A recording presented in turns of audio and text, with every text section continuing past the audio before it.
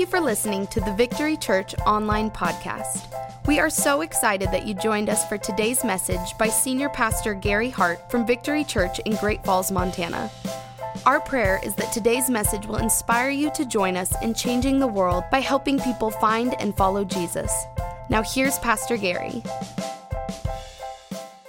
Well, we are in the final week of our series that we've entitled, What's Next? And we've been on this journey all through the month of July, and our desire all along this journey has just been to help us understand that we were made to make a difference. We were made to make a difference. And we started in week number 1 with the understanding that personal devotion is the pathway to public performance. Personal devotion is the pathway to public performance. And we simply learned this, that it reminds us that our relationship with God is the most important aspect of our life. Our relationship with God is the most. It starts there. That's where it begins. It begins in our personal relationship with God. And that's good news today for you. Because you see, God wants to have a relationship with you. Do you understand that? I mean, He so passionately loves you. He's so incredibly crazy about you that He sent His Son Jesus to die on the cross. Jesus shed His blood to pay the price for our sin, was buried, and on the third day He rose again from the dead to make a way so that you could be reconciled to your Heavenly Father and actually have a relationship with you. God wants to relate to you. And so, through prayer, through worship, and through the Word of God, we grow and we develop in our relationship with God. And I really hope you're practicing the first 15, right? That you're taking time every morning, spend 5 minutes in prayer, 5 minutes in worship, 5 minutes in the Word. And I got to tell you, after I preach this message, I changed my schedule just a little bit. So first thing in the morning when I get here in the office, I come into the sanctuary and I turn on the worship music and I just spend some time just in worship. I spend time just in prayer, and then I open up the Word and I just spend time reading and feasting on the Word of God. And then I walk through these chairs every morning and I pray for you. Because I want you to encounter Him. I want you to know Him. I want you to have a relationship with Him. I want you to know Him so personally and so deeply, because I believe that's the most important thing, and everything else in our life flows out of that truth. If we say that our relationship with God is a value, and how many of you would say that? How many of you say your relationship with God is a value? All right? If you say that your relationship with God is a value, something that is truly important to you, then we will recognize the importance of personal discipline in getting us there. It takes a disciplined life to really get to know Jesus. And two things are very helpful here. We must first schedule our life around what we value most. So if you say you value a relationship with Jesus, then you will schedule time for your relationship with Jesus. What we learn? If you don't schedule time, time will schedule you. Right? And secondarily, we must not attempt to lead ourselves by ourselves. We need a group of people around us who don't just share our interests, but share our values. You need people in your life who make you want to know God better.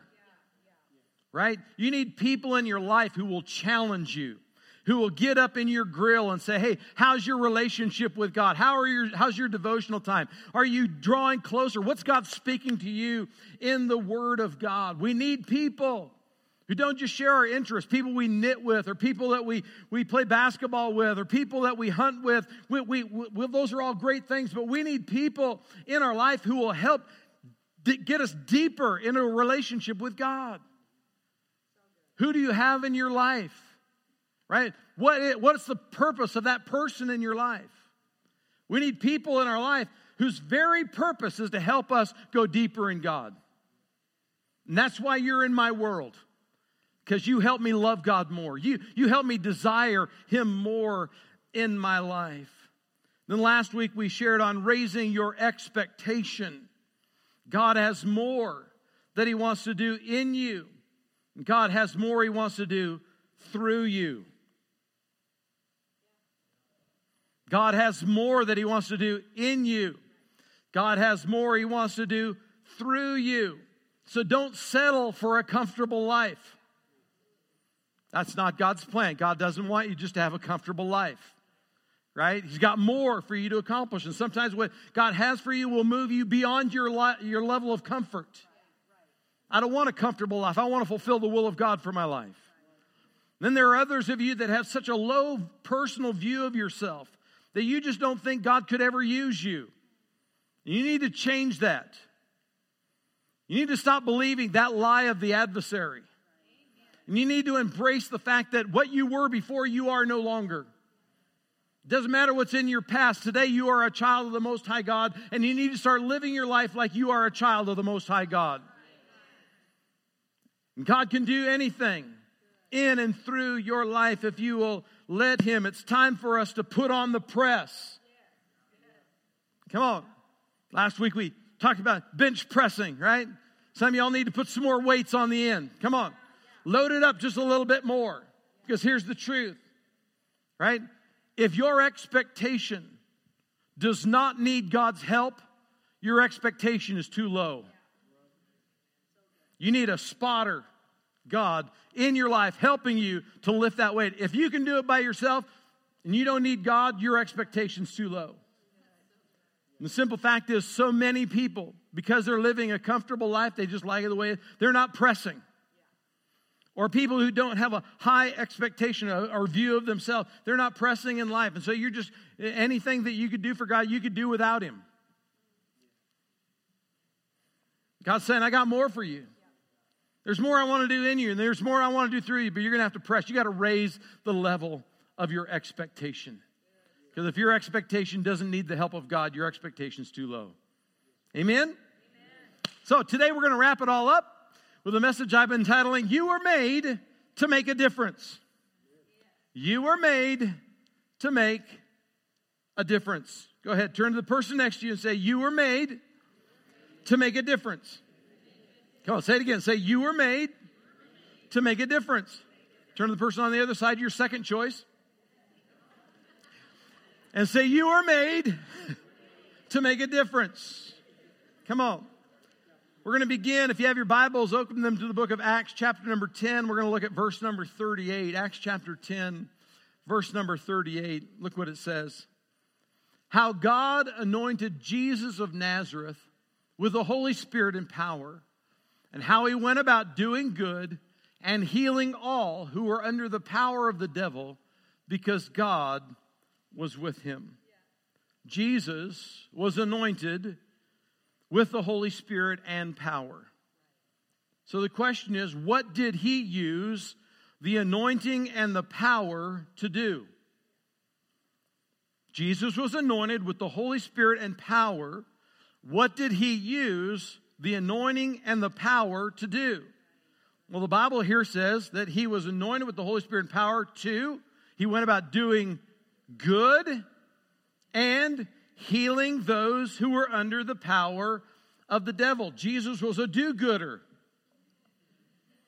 He went about doing good, and He used the anointing and the power that was on His life to do good and to bring healing to the hurting.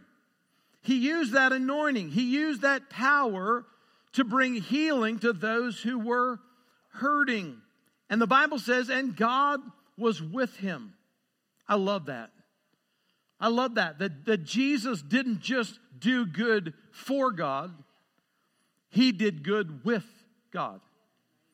He didn't just heal the hurting for God. He healed the hurting with God. They worked together. Now watch. Are you ready for this? Acts chapter 1, verse number 8. Look what Jesus said. But you shall receive power when the Holy Spirit comes on you. and you will be my witnesses in Jerusalem and in all Judea and Samaria and to the ends of the earth. Jesus said you would receive power. You would be anointed by the Holy Spirit. What's the anointing for? To be witnesses. What does that mean? It means we are His representatives. We are Jesus' representatives. In other words, we represent Jesus to the world in which we live. Jesus isn't here in the flesh, but we are. Right? If Jesus were here, what would He be doing with the anointing that was on His life? He'd be doing good and healing those who were hurt and broken. So, what do you think we should be doing with the anointing that is on our lives?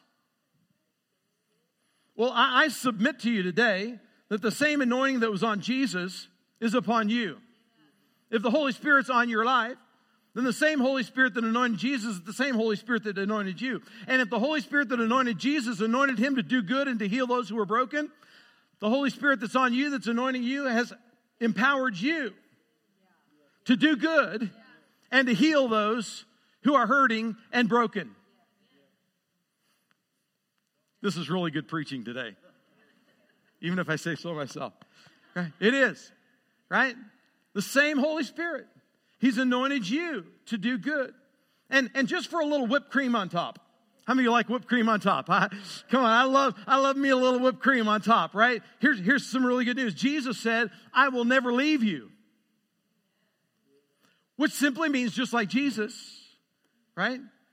We don't do good for God. We do good with God.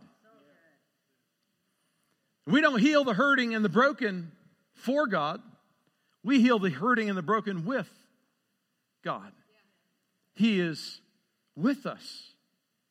He wants to do life with us. And yes, it begins in the morning when we're developing our relationship with Him. He wants to have that intimacy, that intimate time with us. But when we walk out of our prayer room, He doesn't expect us to leave Him there and us go do life by our own.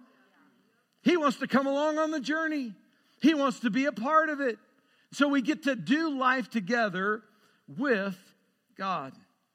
So, how can we practically apply this message today? Every message ought to have a practical application to it. And I want to give you 3 things that you can do with this message, all right? How many of you want to know the 3 things you can do with this message? All right, good. I'm in the right place today. Here we go. Number 1. Awaken yourself to the truth that you were made to make a difference. Awaken yourself to the truth that you were made to make a difference. So many people live their life without an awareness that their life was made to make a difference.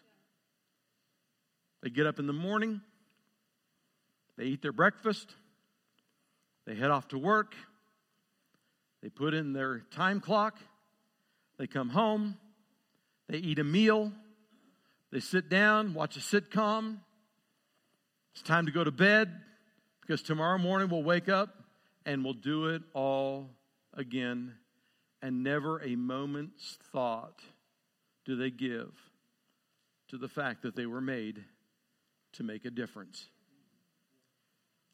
We need to awaken ourselves to the truth that we were made to make a difference. Yes, you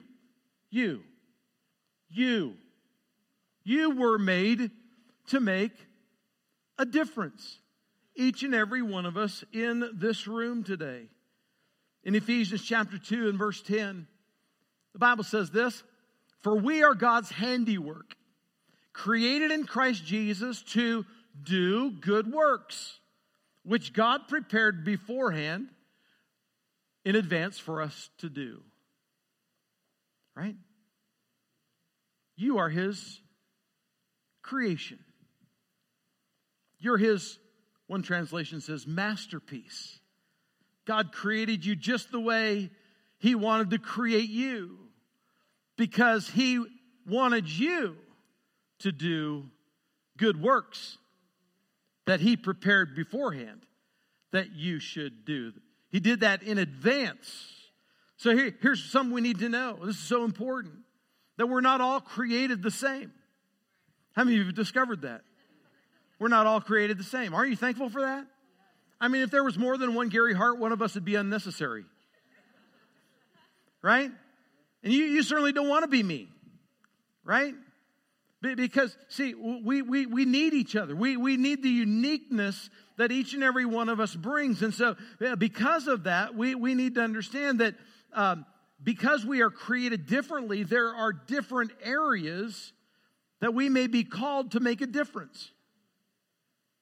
See, you were created with your own motivations, with your own abilities. You were created with unique passions that are unique to you.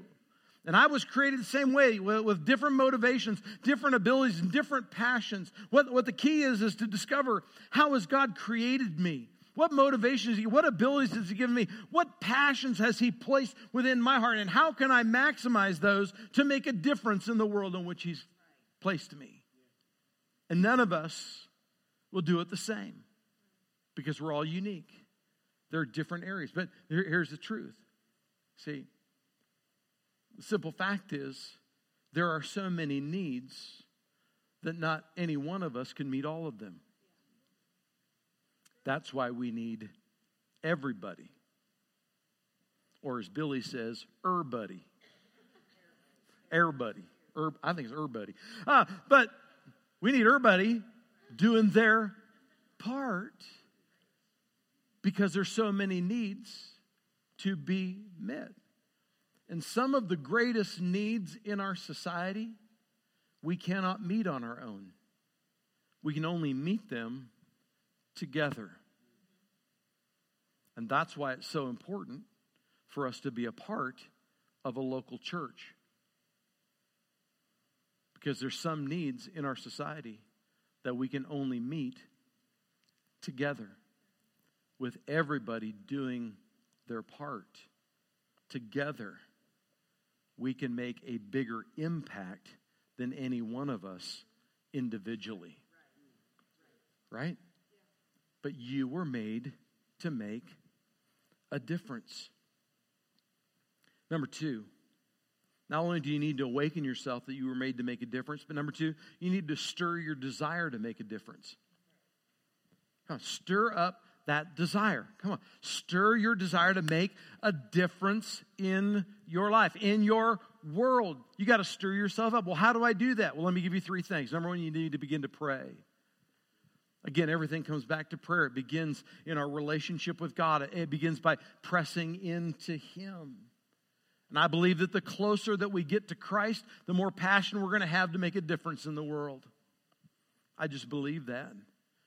But as a part of our prayer life, one of the things that we can begin to pray is, God, open my eyes to see the needs that are all around me, and anoint my life to make a difference. God, open my eyes to see the needs that are all around me, and anoint my life to make a difference. I really believe that's a prayer God loves to answer, because God wants to flow through you to make His biggest difference in the world in which we live. Amen? Number two is you need to plan. Plan to make a difference. If you're going to stir it up, make a plan. Make a plan to make a difference. What does that mean? Well, again, begin by thinking through, how can I make a difference, God? And then begin to plan to make a difference. You've heard the old saying, he who fails to plan, plans to fail. And that represents a large amount of the body of Christ, because we never make a plan on how we can make a difference. Right? A couple of years ago, one of our elders preached a message out of the Old Testament where he was talking about in taking in your harvest. He said, don't go all the way to the borders, but leave the edges for the poor and those to come along behind you, so that there's stuff that you can. And so out of that message, we learned to have some margin in our life, some margin in our budget. Don't spend all your money on you and then wonder when God says, I want you to meet this need, where am I going to get the resource? Well, if you've planned, right, and you've set aside some resource, when the opportunity presents itself that God gives you, when He shows you the needs there, you have already planned to be used by God to make a difference in the world. So you just go to your reserve, you pull out what you need, and you meet the need because you plan to meet the need. See, and there are different gifts and different passions. Some of you have a great passion for cooking, right? But you've never prepared or planned how you were going to meet a need if a need was arise. And so some of you could do some cooking. And you could take what you cook and you could put it in the freezer. That's a beautiful benefit of freezers. Preserves food, right? So you've got reserves in your freezer. Then when God shows you the need, I don't have to start thinking, well, what am I going to make? No, you just go to your freezer, you pull it out and say, here, I was preparing an opportunity and God opened the door and I just want to bless you. Because I was planning to make a difference. So you need to make a plan. The third thing you need to probe a little bit. See, because some of you you don't even know where to begin. So let me encourage you. Why don't you get around some people who are making a difference? Right? Gather some folks around you who are really making a difference. You see it in their life. You don't know how to do it, so get around them and start asking them some questions. How do you do this? How do you plan? How do you prepare? What are you investing in? Because their creativity, their interest, their passion might start rubbing off on you. Right? You can even start pooling your resources. How can I help in this endeavor? I want to be a part of this because I love this too. And so I want to help meet this need. So you need to probe a little bit and stir your creativity. How many of you have taken time recently just to sit in quiet and say, God, give me some ideas of how I can make a difference? Or do you fill up all of your time with stuff? Some of the most creative moments of your life will come when you just sit in silence and say, okay, God, it's just you and me. Open the heart of my understanding, my creativity, and show me how I can make a difference in the world. Amen? All right. Number 3. And here it is. Ready? Not only awaken yourself to the truth that you were made to make a difference, stir up your passion to make a difference. And number 3, make a move. Make a move. Step out. Quit waiting. Move beyond your comfort zone. Do something. Step in the direction. Look around yourself and ask yourself the question, how can I make a difference today? Let that be a resounding question that you ask yourself every morning before you walk out the door. God, how can I make a difference today? I want to be aware. I want to be alert.